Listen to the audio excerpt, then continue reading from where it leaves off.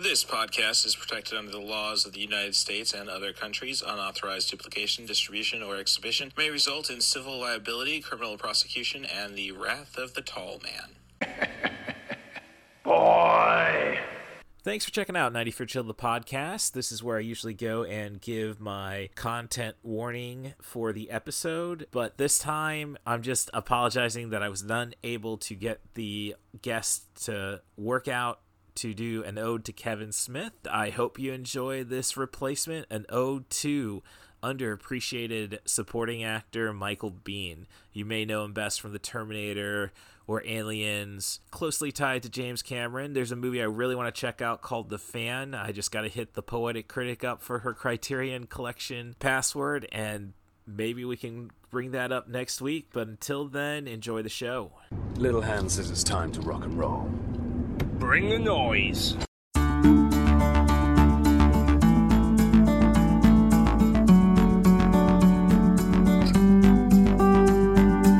And welcome to 90 for Chill, the podcast. This is your host, Cool Movies Darth. You can find what I'm watching on Letterboxd. The username is CMDarth. Otherwise, if you need to use your Alexa or your Google Nest device, it's just best to ask for Podcast by Russ Stevens, and you'll get the show to play throughout your entire home. So, with all that said, this week, as I said, I did not get the lineup I wanted for the Kevin Smith episode, and I apologize for that again. I kind of had some slip-offs on my behalf in terms of scheduling, but I tried my damnedest. I was all the way up till, I'd say, 5 o'clock. I had hope. So it was quite the binge then over the next day to get at least 3 Michael Biehn movies in. But, you know, I got stuff lined up like that with DVD stacks. You know, we have a Sean Bean. I guess we could follow it up next week with that if something fails. I don't want it to fail, though, because it is spooky season, so I definitely need guests for the show. So offer me a movie, a director, an actor. This time I'm going to say horror movies, preferably under 100 minutes, but I can figure a way to make anything work. Just send an email to russthebus07@gmail.com. That's RUSSTHEBUS07@gmail.com, and we'll go and create some podcast gold. Fried gold, as Shaun of the Dead would say. Hey, that one would qualify for next month. So, with all that said, let me thank Stacia Harden for being my inspiration and keeping me going. Trying my best to pay her memory the proper respect that it deserves, and I hope she's still helping out all of those she touched in her life. So, if you want to complain about the podcast, you can do that at CatBusRuss. Otherwise, rate and subscribe on your favorite podcast apps. 5 stars preferably. I will reciprocate. Let's fix those algorithms. I don't think I have too much more to say. It's kind of interesting recording this intro with the intro music going on by the Smithereens. Kind of makes me stay in order. So I hope you enjoy the show and enjoy the beans. Meet Harry Balbo. Just an ordinary guy with an average life. This new girlfriend I got, she's killing me. She got a sister? Until... I did you a favor, Mr. Balbo. If the media caught wind of you claiming you saw a vampire, they would turn your world into a circus. 3 pages of coverage. No mention of you. I'm the one that called the cops. Was she hot? Amazingly. Wild. Almost feral. How do I find her? Geographic profiling. It's a computer model created to track serial killers. A complex algorithm designed to map the most likely area of an unidentified killer's dwelling place. Well, how does this apply to vampires? Well, what are vampires? They're serial killers. They prey on human beings. They only hunt in areas where they feel safe, the same way serial killers do. I have a plan. Now you're lonely, Harry. You want someone. Don't you want me, Harry? I'm yours.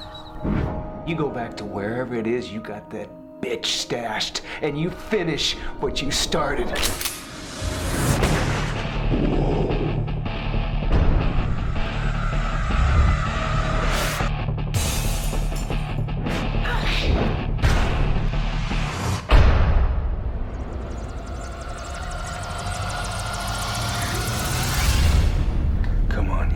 Smack. I know you're out there. Come and get me. Come on!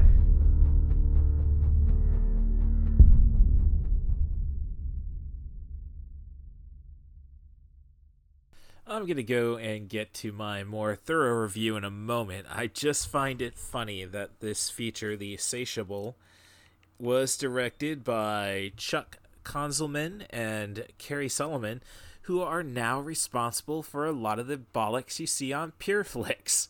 So, I guess Mary Magdalene was a whore, so I guess these guys are the same. So, I guess now I have a content warning, but let's just get back to the show.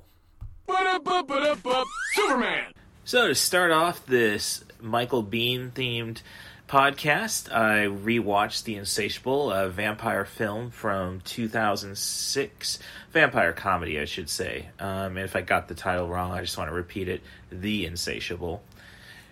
Starring Sean Patrick Flanery. So we're talking 7 years removed from the Boondock Saints, and you know, it's nice to see him play a dorky character, so it kind of balances things out, you know, with all of the hit charm he got from the Boondock Saints, which is a movie that really gets too much love, but I digress. So the story is about a salesman for a flange company, Harry Balbo, who moonlights as the superintendent of his apartment complex, just for that deduction on rent. And in this part of his neighborhood, there's a spree of headless victims, murder victims, I should say.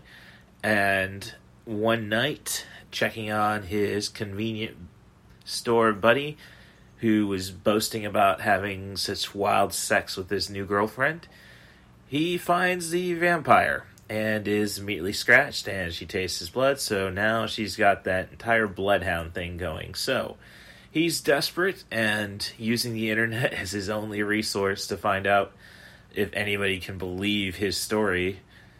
He inadvertently runs into his downstairs neighbor, played by Michael Biehn, who is a Vietnam veteran, who is vampire hunting the best he can, being a L4 paraplegic. So, and let's just face it, he's a dorky character, so should say Sean Patrick Flanery's a dorky character. Michael Biehn picks up where he left off with Hicks. I have not seen The Abyss, so might be more along those lines. Again, digression. But being a wussy character, he can hunt the vampire down, but he can't kill her. So he decides the best thing to do is to set up a trap for her and basically keep her as a pet. And the awkwardness and hilarity ensues. Now, I wish after this rewatch that it was a little more madcap, because the pacing's a little off. We really don't need so much of his work life involved. I mean, we get a couple of scenes with his asshole fellow salesperson that, yeah, you want to see him get fed. So, but basically it's all about just trying to figure himself out as a dorky guy and who's got access to, despite it'll probably kill him, a hot woman. So, yeah, obviously being a guy who pretty much stuck around the strip club scene in Peoria for, gosh, I think about it, only 11 years too many. Then I moved out to Champaign, and just maybe once, twice a year. Again, digression. So, yeah, I can relate to the character in a sense, especially, you know, the asshole getting the girls and all that bollocks. And Michael Biehn, as I say, he's fun in what he's doing. I could have used more of him, you know, sequel-wise, figure out how to do that, I suppose. Sorry, spoiler. Michael Biehn at least makes it out. So, he gets the last lines for the most part, but then this film just finishes maybe 2 seconds over 100 minutes as they start the credits, and then, let's do a final stinger scene. So, There's nothing great about the direction, I'll be honest, and this rewatch, the special effects are definitely more noticeable as about how cheap they are. Again, it's CG when these directors don't quite know what to do with it. But the humor is there. I love the vampire dynamic about, just trying to live with bloodsuckers. So I've watched a lot of movies, and I would say 50% of them are bad. But this one is fun. It's no masterpiece, but if you like Sean Patrick Flanery or Michael Biehn, I think you can enjoy this film.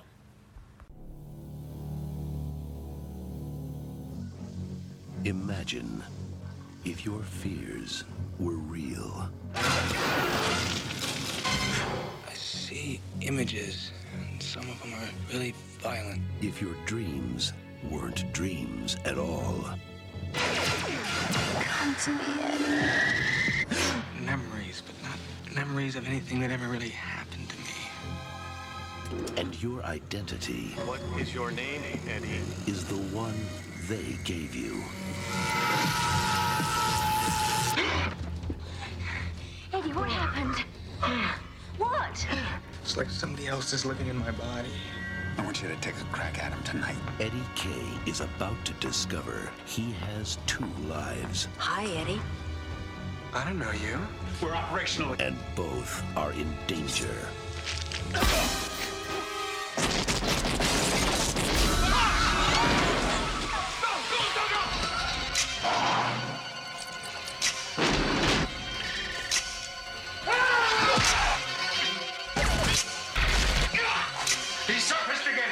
Eddie Kay was a target. Now, he's a time bomb. Don't move.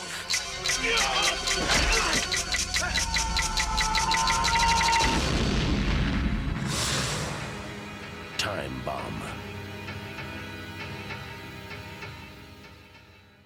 And I've just concluded watching Time Bomb, which would be our second Julie Brown movie to be featured on 90 for Chill, the podcast. She's got a bit role, not even credited as a waitress, flirting with Michael Biehn in this movie. This movie is about Michael Bihn's character, Eddie Kay, who, after successfully rescuing a family from a apartment building that was on fire, he's gained attention of the CIA. And is immediately starts being attacked, be it a robbery gone wrong or just smashing him with a van. And with this, memories start coming out which he just can't make any sense of. And with the assistance of Patsy Kensett's Dr. Anna Nomar, a cognitive psychologist, he tries to start piecing everything together. Of course, once you're let into a psych ward and the CIA knows it, it's time to skip all the subtle murder attempts and just start wasting anybody connected to you. So he's on the run. He needs to make sense of his identity, how he's a natural killing machine. So basically this is like, I would say, a made-for-TV, or I should say made-for HBO, Bourne Identity before the Bourne Identity, or I guess a better reference point would be Manchurian Candidate with all the brainwashing bollocks. So it's a fun Dino De Laurentiis movie, so that should tell you a bit about it. I think this is, again, another movie right at the end of the liquidation of that company. So, yeah, the video doesn't look great. I should say it was shot on film, so definitely a lower stock. I thought this one may have been an Orion's Clearance movie about the same time, but no, it's an MGM. So Michael Biehn is good in it. It's really, he gets to play cute and charming for the first act, and then he goes total Kyle Reese. So this is for those who loved him in The Terminator and kind of wish that he wasn't just an inevitable casualty. The supporting cast is fun. Tracy Scoggins and Billy Blanks are other secret agents from this program that created our Eddie K character. But and action is actually, I'd say it's fairly well directed. It just seems rushed in all scenes, I guess. So that would mean, they're just trying to get this movie done. But, Michael Biehn had so much confidence in this feature that he took a pay cut for it and military training. So, you got to admire that commitment. So that would be just a fun... I've never watched it beginning to end, so I didn't know about Julie Brown until this recent watching. It's a great background noise. I caught it on Encore, I think, back in the day. I know it's on Stream, or I think ScreenPix is the Xfinity MGM service. So it's, as I say, good background noise. You get a fair amount of female nudity for the juvenile... Well, I would have been 11 when this movie came out, so... it would have been up my alley. So, yeah, it's just a bit of fun. You gotta admire any movie which has a shootout in a porno theater.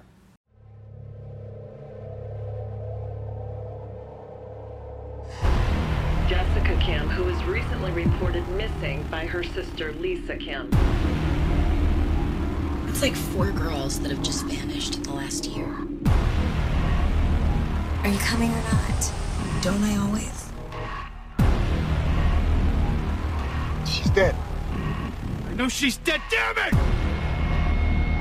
What about the other one? Go get her. Please, Who's chasing? Please! Please, they killed my friend!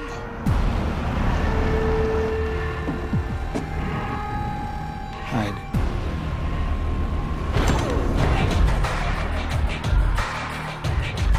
Without her body, there is no crime! What are you yelling at me for?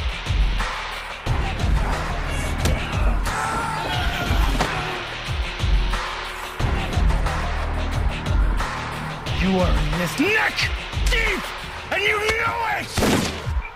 What are you doing? You're not gonna like where I put it next. You are crossing a line that you cannot come back from.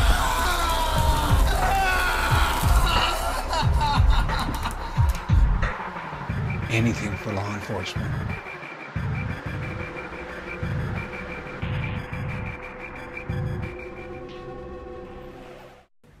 And I've just concluded a rewatch of The Victim. I'd say it's probably been close to 10 years since I saw this movie, so I think it's fair to take a look at it again.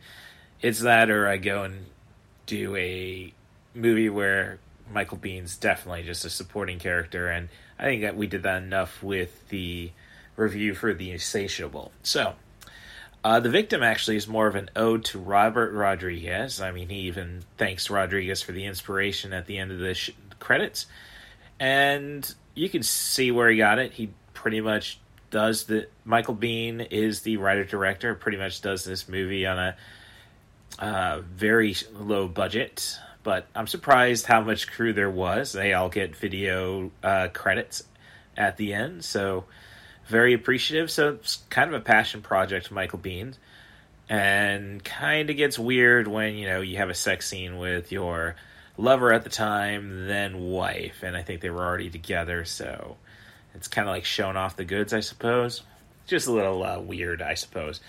But The Victim is about Michael Bihn's character, Kyle, probably an ode to the Terminator, of course, and he's just living a reclusive hermit life in the woods, and then suddenly Annie, a woman, is banging on his door, having run away from the cops she was partying with her best friend Mary, and we end up opening this film with Mary getting her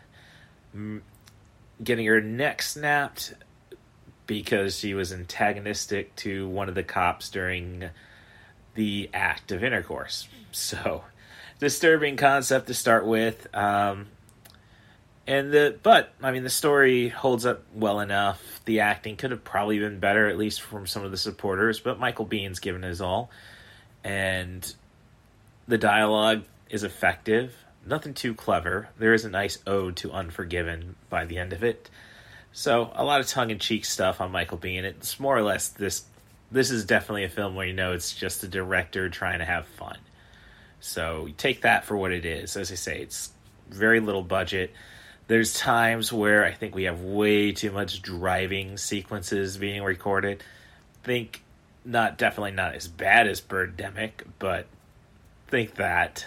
So, but otherwise it flows pretty well. It's only an hour 20 an hour 23, but it gets what it wants to do done quickly, and that's not a bad thing. If you can't create Desperado, then you settle on El Mariachi. So definitely not as great a director as Robert Rodriguez, but it's fun to at least get these credits out of the way, I guess, when you're, at that time, 56, I suppose. And so you just gotta take this as a B movie, and you should be able to enjoy yourself. So it's not high art, but I would say maybe more artistic than, say, Time Bomb. Honestly, I think this would be a nice sequel. What Happened to Eddie K? So that, I think, will do it. Can I hear a wahoo?